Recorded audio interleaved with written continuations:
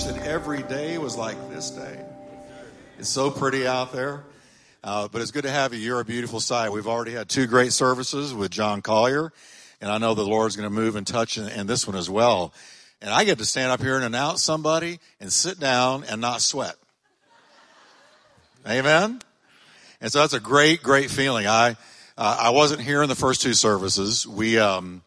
I went to preside over the funeral of my longtime spiritual father, who passed away. It's hard to be sad because he was 100. I mean, he was a centenarian. So he was healthy, strong, and I've known him and walked with him since 1972, before some of you were even a glisten in your parents' eyes. And so we did the funeral. It was a joyous occasion. We celebrated his life, but I was way in East Texas, and so I was so glad that John was here already, and I could just turn over all the services to him, and he's done a great job. Jon Colyer is pastor of Gateway Church in England. Now, it's not connected to Gateway here. He thought of it before they did. Is that right? We don't want to lie in church. It was kind of a nip and tuck, but anyway.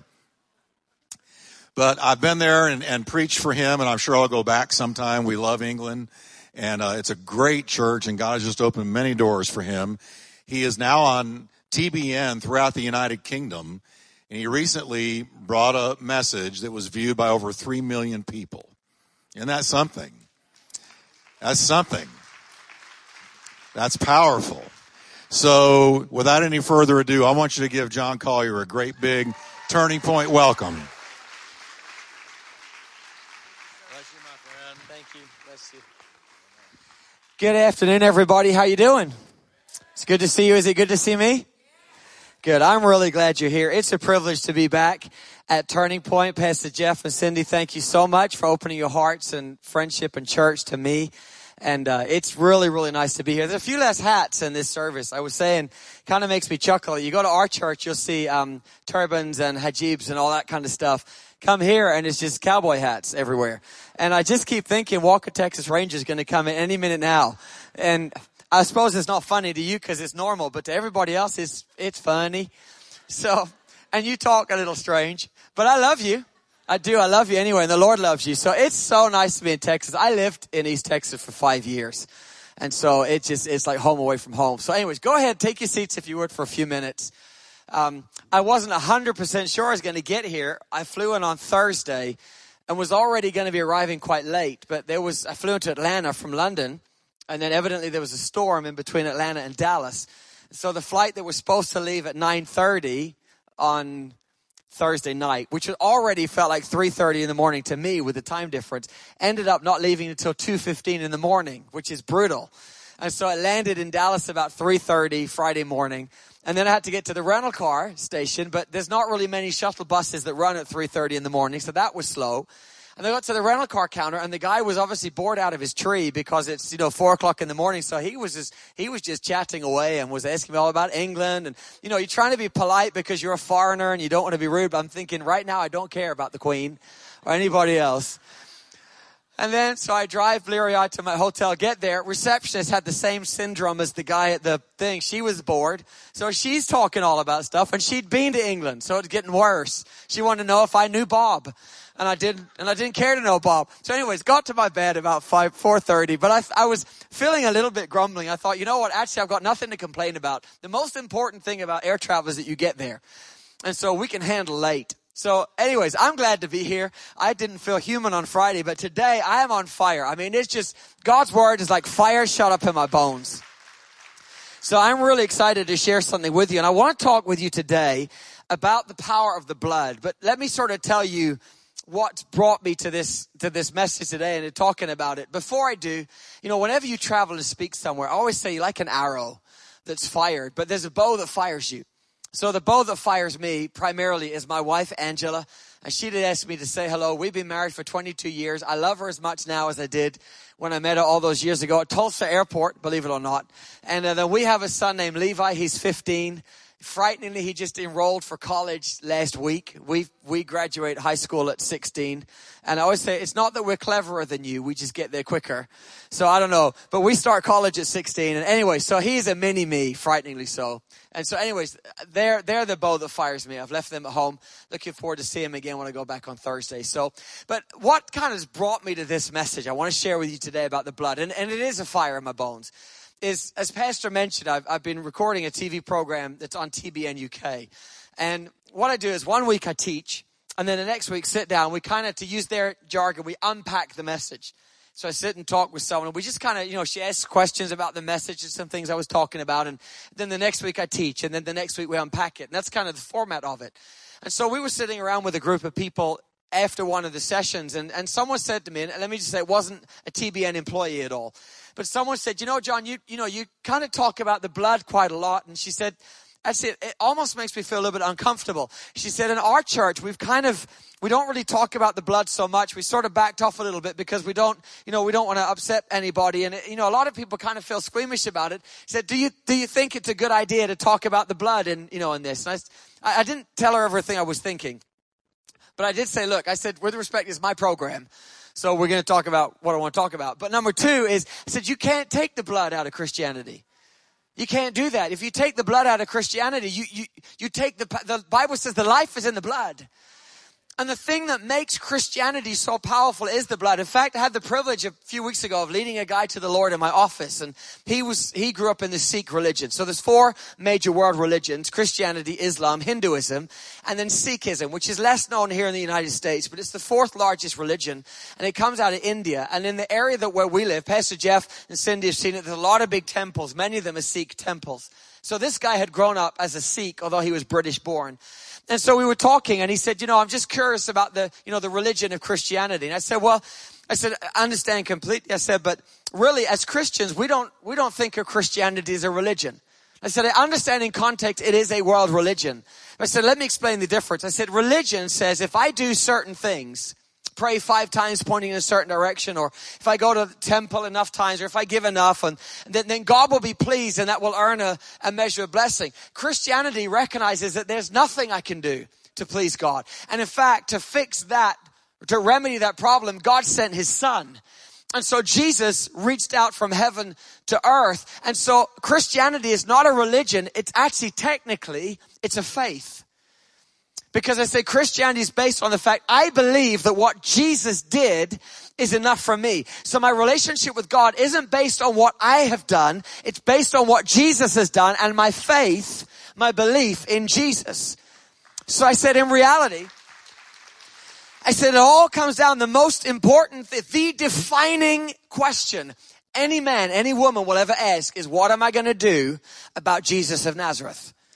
Do I believe that? And I said to this lady in this discussion over lunch between a couple of my TV programs, I said, you cannot take the blood out of Christianity. So that was one leg that carried me to this message today. The other one is this.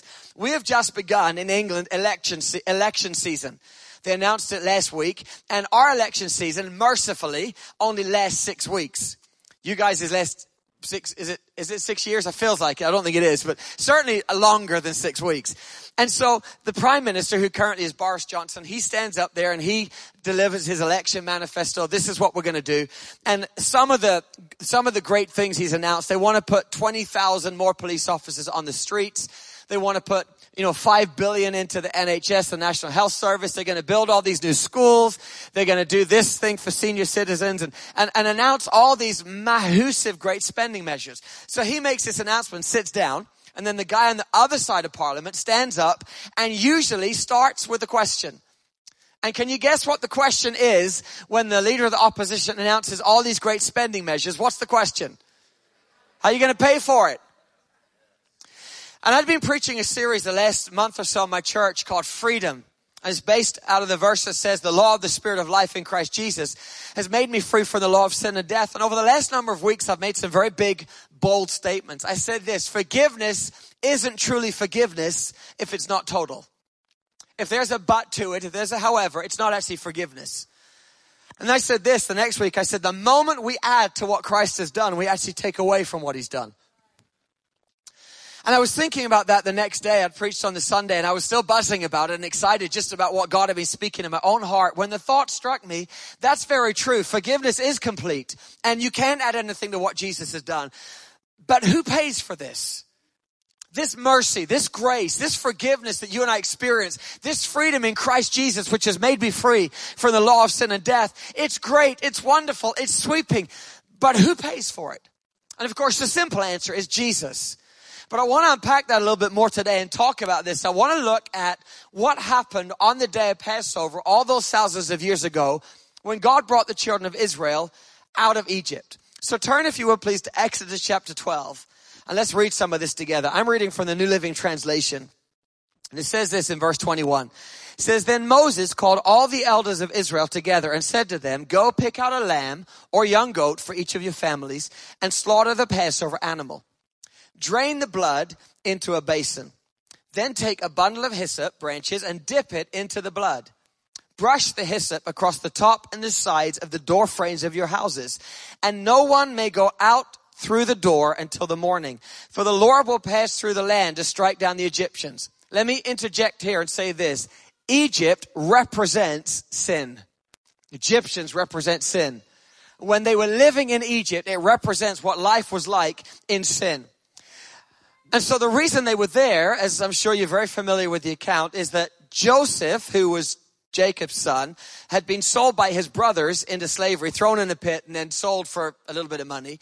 And then over the course of the next, however many it was, 14, 15 years, thereabouts, he had gone from the pit and the prison and Potiphar's house, and then, just all these situations he was in. And finally, he finds himself in prison. And at that time, Pharaoh has a dream, and he sees seven fat cows eating 7 skinny cows, and then 7 lots of wheat eating 7 other pieces of wheat. And he knows this is a significant dream because it's recurring, but he has no idea what it means. And one of the guys that worked for him, I forget whether it's the baker or the butcher or whoever it was, the candlestick maker, one of them said, there's this guy in prison. His name's Joseph. He can interpret dreams. And so Pharaoh said, well, go get him. And so Joseph comes out and says, well, this is what your dream means. It means you're going to have 7 years of abundance, but it's going to be followed by 7 years of famine. And if you don't prepare properly, the famine years will eat up the abundant years. And so he said, what you need to do is put a certain portion aside and prepare it and store it. And so Pharaoh says, well, you do it. And so in a matter of hours, Joseph went from the prison to the palace. My friend, never think that God can't change your circumstances and that he can't do it in a moment. He is the Savior. He really is the Redeemer. And so Joseph oversees the 7 years of abundance and stores up, a huge great percentage of the food. And then the 7 years of famine come in, and they're all eating fine. The other nations are starving, and trot, along come his brothers. And so they've been sent by Jacob to see if they could, buy some food. They had money, but they had no food. And so, long stories of events, Joseph reveals himself to his brothers, shows them who he is. They forgive each other. And then Jacob and all his sons move into Egypt. And for the first 30 years, it's fine. But then Joseph dies, and Pharaoh dies, and a new Pharaoh rose up that didn't know Joseph and didn't know his God, and saw that the Israelites were expanding and increasing, and said, we're going to put them into slavery because we're afraid of them. And so they turned the Israelites into slaves and oppressed them and suppressed them and made them do all their work. And so the children of Israel actually then had 400 years of bondage and slavery. So they were in Egypt a total of 430 years. And during this time, they had a distinction from all the people on the face of the earth that they served an invisible God. And when I was a kid, I never thought that was very exciting. In fact, every time we sung songs about the invisible God, I would change it to invincible. Because to me, that was, far more exciting than the fact God's invisible.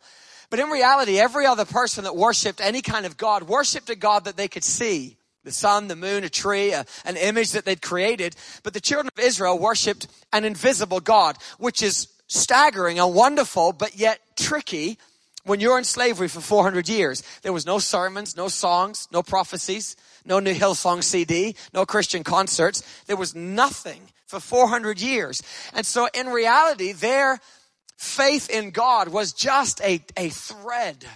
I mean, it was a God that their grandparents, great-grandparents told about. They'd never seen this God for themselves. There'd been no word, no prophecy. Reinhard Bonnke hadn't visited. Benny Hinn was nowhere to be seen. Billy Graham was unknown. I mean, and then along comes Moses and says, I was just out in the wilderness and this bush was burning but was unconsumed. And I heard God say, go into Egypt and say to Pharaoh, let my people go. And so Pharaoh is unconvinced, and God sends a number of plagues. And then finally the 10th plague comes, and this was the most devastating and most destructive plague at all. It was a plague which was to affect everyone, and it was the plague of death. And this destroyer was going to come through the land and would kill the firstborn male, human or animal. The Bible says all the way from Potiphar, from the palace, Pharaoh's house, all the way down to the keeper of the dungeon, which was about the lowest position you can get. It didn't discriminate against anybody, Israelite, Egyptian, even animals. And this plague represented the spiritual death which comes to all who are living in sin. And so the children of Israel were without hope. They couldn't rely on their great Christianity or their great prayer life or their great anything. There was nothing. In many ways, they weren't that different to the Egyptians that they were serving in terms of moral compass. But Moses had a message from the Lord, and the Lord told them this. He said, every home, take a lamb. And if you take this lamb and you sacrifice the lamb, and you need to spill the blood and collect the blood and then cook and eat the meat. That lamb had to get in you. They said, take a hyssop branch, dip it in the blood, and apply the blood to the doorposts and the crossbeam of the house. And God said this, every home where I see the blood, I won't permit the destroyer to touch you. But if I don't see the blood, in effect, you're on your own. And so the Passover represented the physical death, or in physical form, the spiritual death that comes to everyone. A plague so powerful that the firstborn of every male, regardless of status, ethnicity, goodness, or badness, would die. And there was only one solution, only one salvation, only one hope. You had to be under the blood. That literally was your only. And so the people, both Hebrew and Egyptian, that were under the blood weren't necessarily any better than the guy next door. Again, as I said, they couldn't rely on their virtue. They didn't really have any. They hadn't been to more prayer meetings, and the Israelites at that time were largely godless. They were completely separate, without God, without hope. Their lives were largely without meaning, without value, and without purpose. They lived a lifetime in bondage and slavery, and now was coming a destroyer that comes to every man, every woman, and it's death. And their only hope was if they were under the blood. They knew they weren't deserving of mercy. They knew they were powerless to escape this. They knew they hadn't done anything except eat the body of the lamb and apply its blood to their house. It wasn't even their blood. Maybe you would have more confidence if you think, well, I sacrificed something for this. There's a pound of my flesh in that. It's my blood I put on the door. It wasn't even their blood. It wasn't their sacrifice. Their only chance, their only hope, and all their faith rested on the blood of that lamb. Now, we remember or recount this story. We know it well. We kind of know the end from the beginning. And so it loses a little bit of its power and its familiarity. But if you think about it for a moment, I have a son. His name is Levi. Told you about him a moment ago. He's my only son. So therefore, by default, he's my firstborn. I'm not the firstborn son, so I'd have been okay.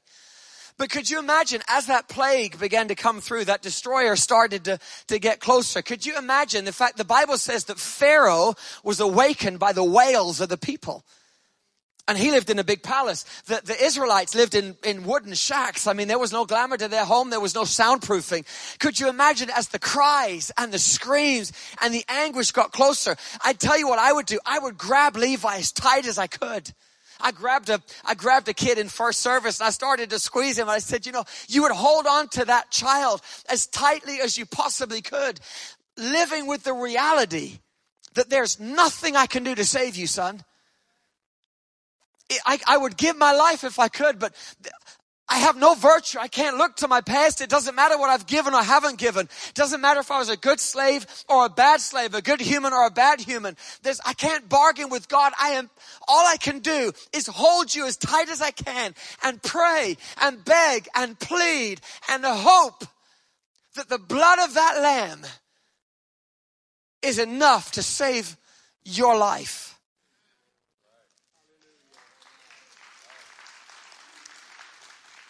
In reality, I wouldn't care about anything else. I wouldn't be checking my 401k.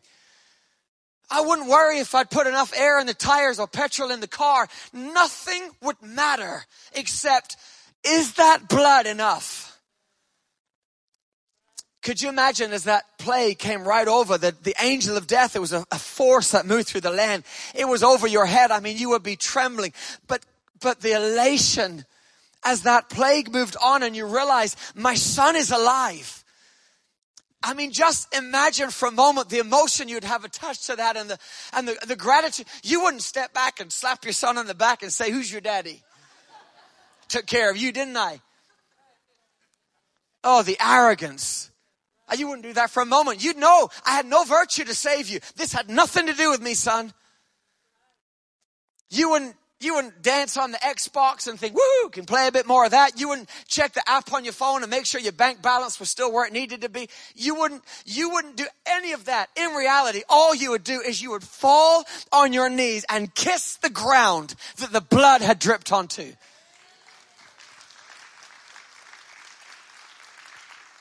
Is the blood enough? And they found out that day, yes, the blood of Jesus is enough to save an unregenerate, degenerate, unworthy, undeserving person who's no better than the guy next door, but he's under the blood. The Bible says this in 1 Corinthians chapter 5, verse 7. It says, but Christ, our Passover, is sacrificed for us. My friend, you got to understand, everything that lamb was to those Israelites in Egypt, Jesus Christ is to us. I have no redeeming virtue. I can't look to my past and say, oh God, spare me because I've done good. I can't look to the future and say, Lord, I'll be better if. No. I have one hope.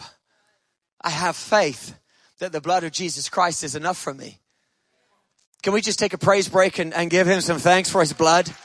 Come on, we need to honor the Lamb. The Bible says in Revelation chapter 5 and verse 13, it says, then I heard every creature in heaven and on earth saying to him who sits on the throne and to the Lamb, be praise and honor and glory and power forever. Everything the Lamb was for the Israelites, Jesus is for us. In fact, the Bible says in Hebrews chapter 9 verse 12, not with the blood of bulls and goats, but with Jesus' own blood. He went into the holy place and once and for all time obtained eternal redemption for us. How did he do it? Leviticus 17 verse 11, for the life of a creature is in the blood, and I have given it to you to make an atonement for yourselves on the altar. It's the blood that makes an atonement for one's life. Aren't you glad that the blood of Jesus was shed for you and was shed for me?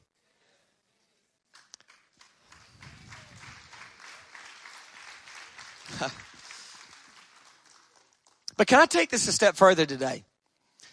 You know, the Bible says in Psalm 103 verse 1 through 3, David said, bless the Lord, all my soul. Help me with this. The Bible school students in here, complete this bit for me. Bless the Lord, all my soul, and all that's within me. Bless the Lord, all my soul, and forget not all his. Say it a bit loud. Forget not all his. What's that hissing sound at the end? That's an S. It doesn't say forget not his benefit. It says forget not all his benefits. If there was only one benefit, my goodness, I would be grateful forever. But it says, and forget not all his benefits. See, the Bible says this in Psalm 105, verse 37 to 38. It says, when God brought them out of Egypt, it says this, he brought them out with silver and gold, and there was not one weak or feeble among them. See, my friend, when God delivers you from your sin, he really delivers you. He delivers you from all that sin has done to you. See, sin has fruit, but righteousness has fruit also. And it's time we started expecting the fruits of righteousness rather than accepting the fruits of sin.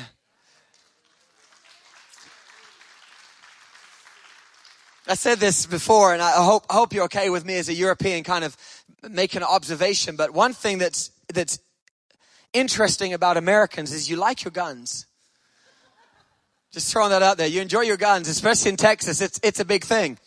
And so what I've observe, from what I can tell as a European looking in and trying to understand a little bit of the Constitution, A, and B, the mindset behind it, it appears that the reason that you like and have guns is so that if you find yourself in the situation that someone is coming onto your property that's not allowed on your property, you have a means of adequately defending yourself against that person so that you can repel them from your circumstance. Is that accurate? I mean, I know some people use guns for other purposes, but my understanding, it's kind of at its core, that's the thing, is to protect yourself. And so you fight for the right to bear arms so that if someone comes against you, you can protect, you can defend, and you can have, with respect, you can be a little old lady against a big young punk. You don't bring a knife to a gunfight. So can I ask with respect, why did we fight so hard to preserve the right to defend our land and our property in the natural, but yet when Satan comes in the spirit, we lay down and play dead?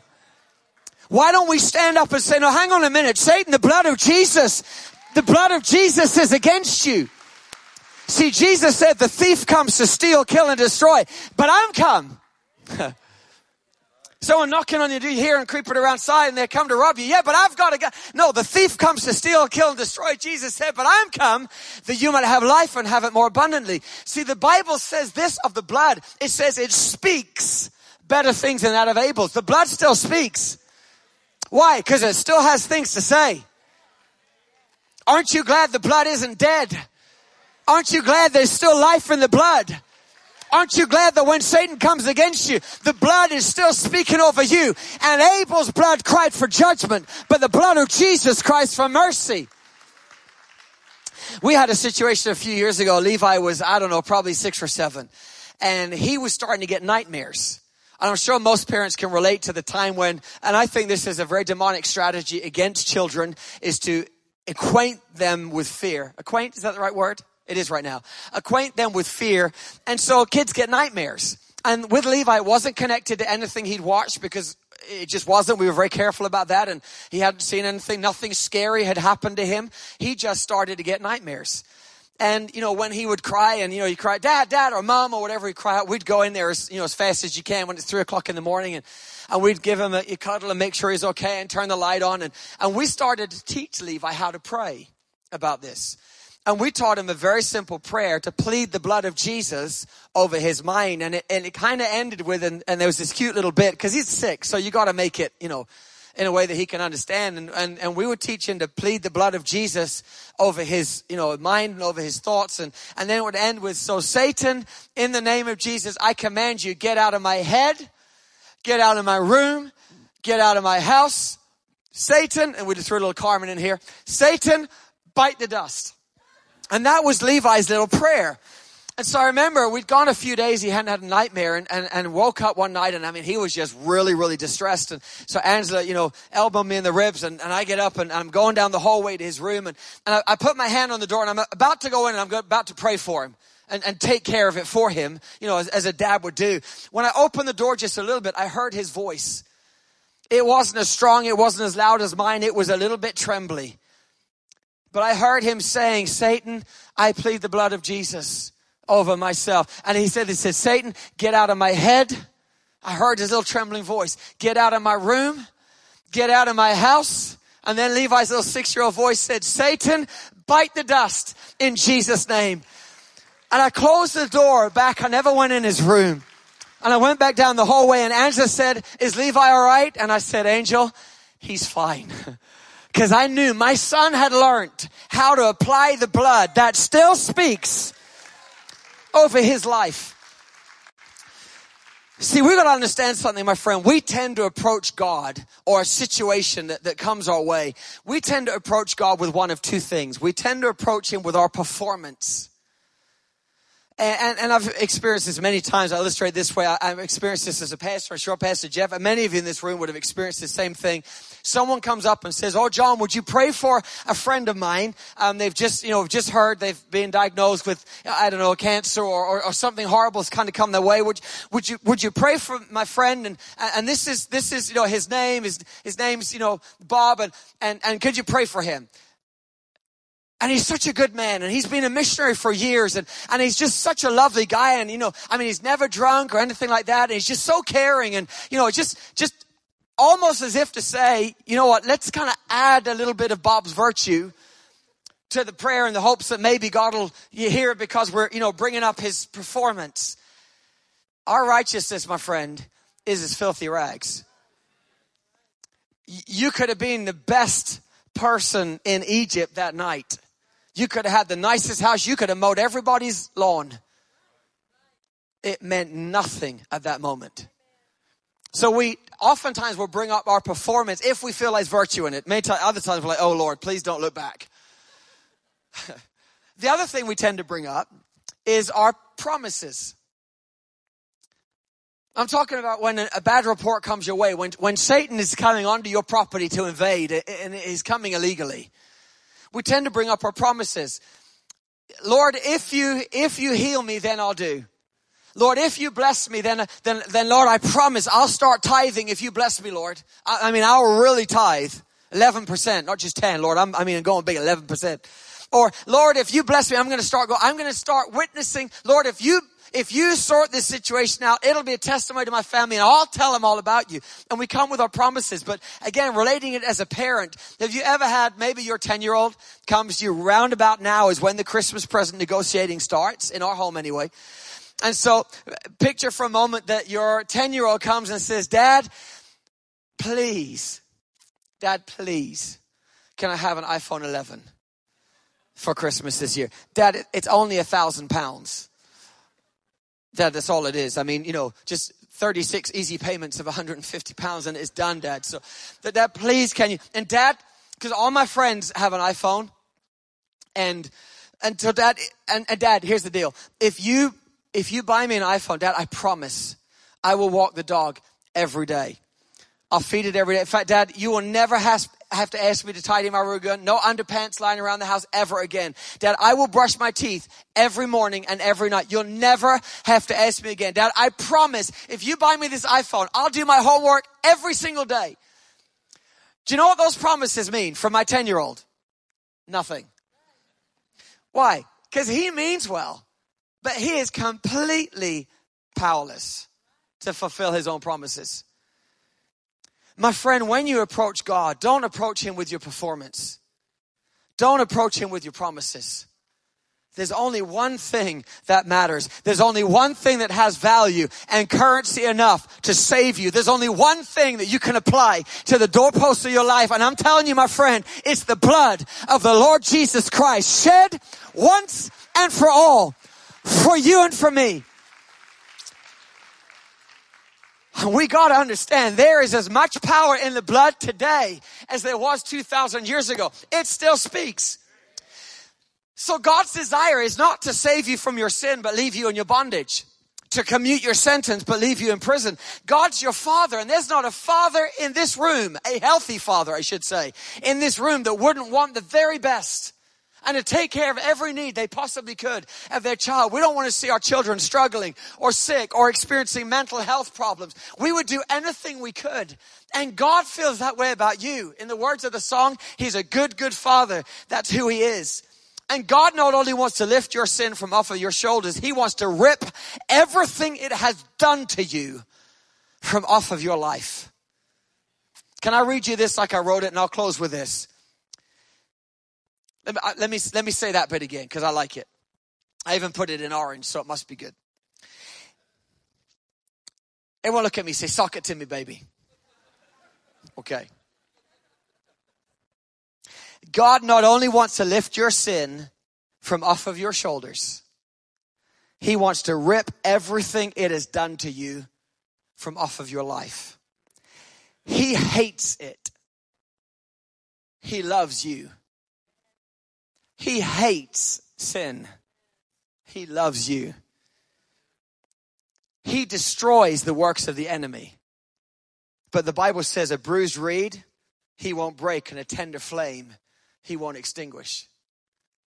Jesus said of you and me, he said, I'm going to my Father's house. I'm preparing a place for you, that where I am, there you may be also. But he said of Satan, he said, he fled from heaven like lightning. My dad, my father, my Abba is frightening to those who don't know him. But he hides me into the shadow of his wings, and under his feathers I confidently trust.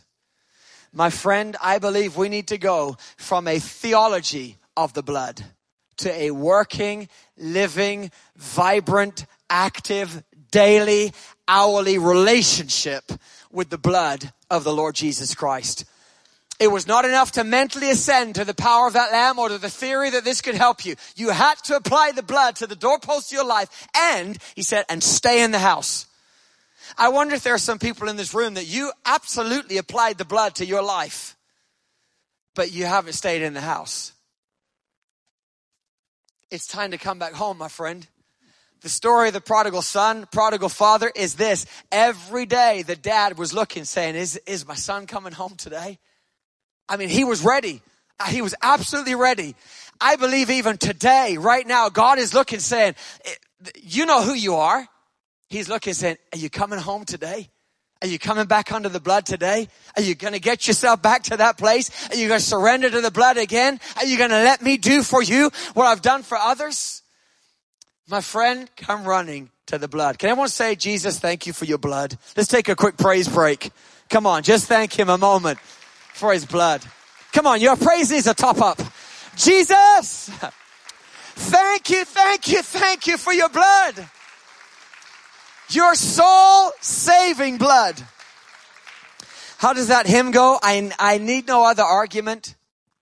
I have no other plea. It is enough that Jesus died and that he died for me.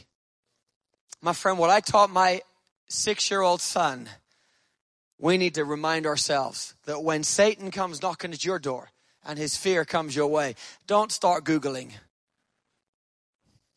Come on. It doesn't matter what you have. If you Google it, you'll be dead of it in 5 minutes. Don't go there. Whose report are you going to believe? I believe the blood of the Lamb is enough for me. And when something comes my way or my son's way or my wife, I grab them so tight and I say, Lord, I believe your blood is enough to save me. It's enough to save them. And as for me and my house, we will serve the Lord. I want to ask you a question in this place. You know where I'm going to go with this, but my goodness, it would be criminal not to go there right now. Because there might be someone in this room and you have never applied the blood of Jesus Christ to yourself. Here's the thing. The way it was applied under the Passover was this. The lamb had to die. But then also you had to take a hyssop branch and put it to the doorpost of your house. If the lamb only died, but you never applied it, then you still weren't saved. The way that you and I apply the blood, because the Bible says there's no more offering for sin, not with bulls and goats. Jesus went in once with his own blood and attained eternal redemption. So how then do I apply the blood to my life? Because I don't have a hyssop branch and there's no physical blood here. The Bible says we apply it by faith. If I believe in my heart in the Lord Jesus Christ, in other words, I believe the Lamb died, rose again. Yes, that's another sermon, but the Lamb died. But not only must I believe in my heart that Jesus died, I must confess with my mouth that Jesus is my Lord, that he's my Savior, that I apply your blood to my life. I'm not so proud as to say my performance will save me. I'm not so arrogant to think my promises and what I'm going to do next will have me any standing. Jesus, I believe that what you did for me is enough. And I confess you as my Lord and as my Savior. And when I stand before God, my only hope will be that Jesus died and rescued me.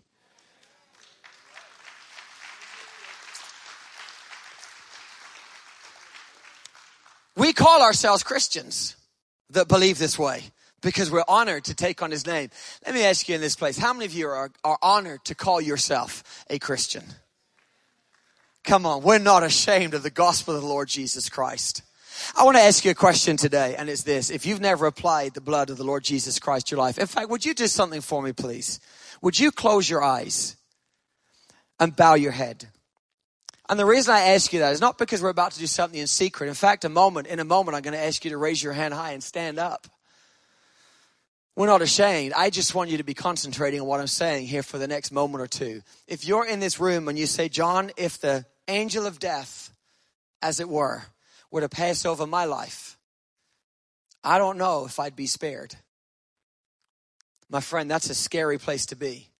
But the Bible speaks of an assurance of our salvation. I'm not looking forward to dying because it might hurt, but I can genuinely say I don't fear death because I know to be absent with the body from the body is to be present with the Lord because of Jesus. If you're in here and you've never asked Jesus Christ to be the Lord of your life, yes, the Lamb has died 2,000 years ago on that cross, but have you applied the blood by faith to your life? Again, how? You believe in your heart in the Lord Jesus Christ, and with your mouth you confess him as Savior. I'm going to give you an opportunity to do that in just a moment, but I also want to speak to the prodigals in this room. The people that have encountered the blood, but have come out from under that house, so to speak. My friend, come home. I don't have any fancy words to say. I can only put it so simply. Come home. Come home. If that's you, you know I'm talking to you because your heart is pounding in your chest right now. And the Holy Spirit is saying, come home. So I'm going to ask you in just a moment to raise your hand in this place. This morning, I reckon about, at least 15 people, at least so far today, have raised their hand to say, I want to be born again or come home. That's why the Bible says today is the day of salvation. So if you're in here this morning or this afternoon, you say, John, I want to ask Jesus Christ to come into my heart. I want to apply the blood of Jesus to my life by faith.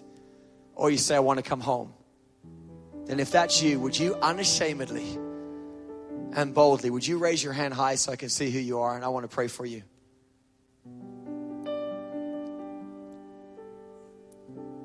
Someone over here? Awesome. Man, I'm glad. Boy, am I glad. Is there anyone else? You say, John, that's me today. I want to join the others in the other services. I want to come home. I want to come to Jesus. One more time, if that's you, raise your hand high. Anyone else?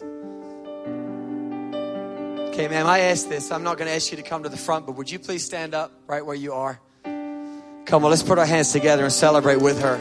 Unashamedly. Church, let's all stand together. We're a family. The Bible says we rejoice with those that rejoice and weep with those that weep. So can we pray together with our sister? I'm going to ask everybody, place one hand on your heart. Raise your other hand to heaven. That's where your help comes from. And Turning Point family, let's pray together. Say, dear Heavenly Father, thank you for sending your son Jesus. Lord Jesus, thank you for dying for me. Thank you for shedding your blood for me. I confess you as my Savior. I place no confidence in myself. I see no virtue in myself. My trust is in you. Please forgive me of my sins. Wash me in your blood. Cleanse me from all unrighteousness. And make me born again. I thank you that when I die, heaven will be my home. But while I live, I will live my life for you. Please forgive me. I've loved myself. I've lived for pleasure more than I've lived for you. But today, you've captured my heart again. And I'm glad. And I come home. Jesus, thank you for loving me. Thank you for receiving me. I love you today. And I will love you for the rest of my life. In Jesus' name. Amen. Come on, let's celebrate one more time together.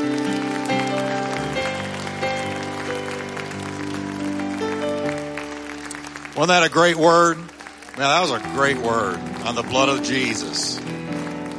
Amen.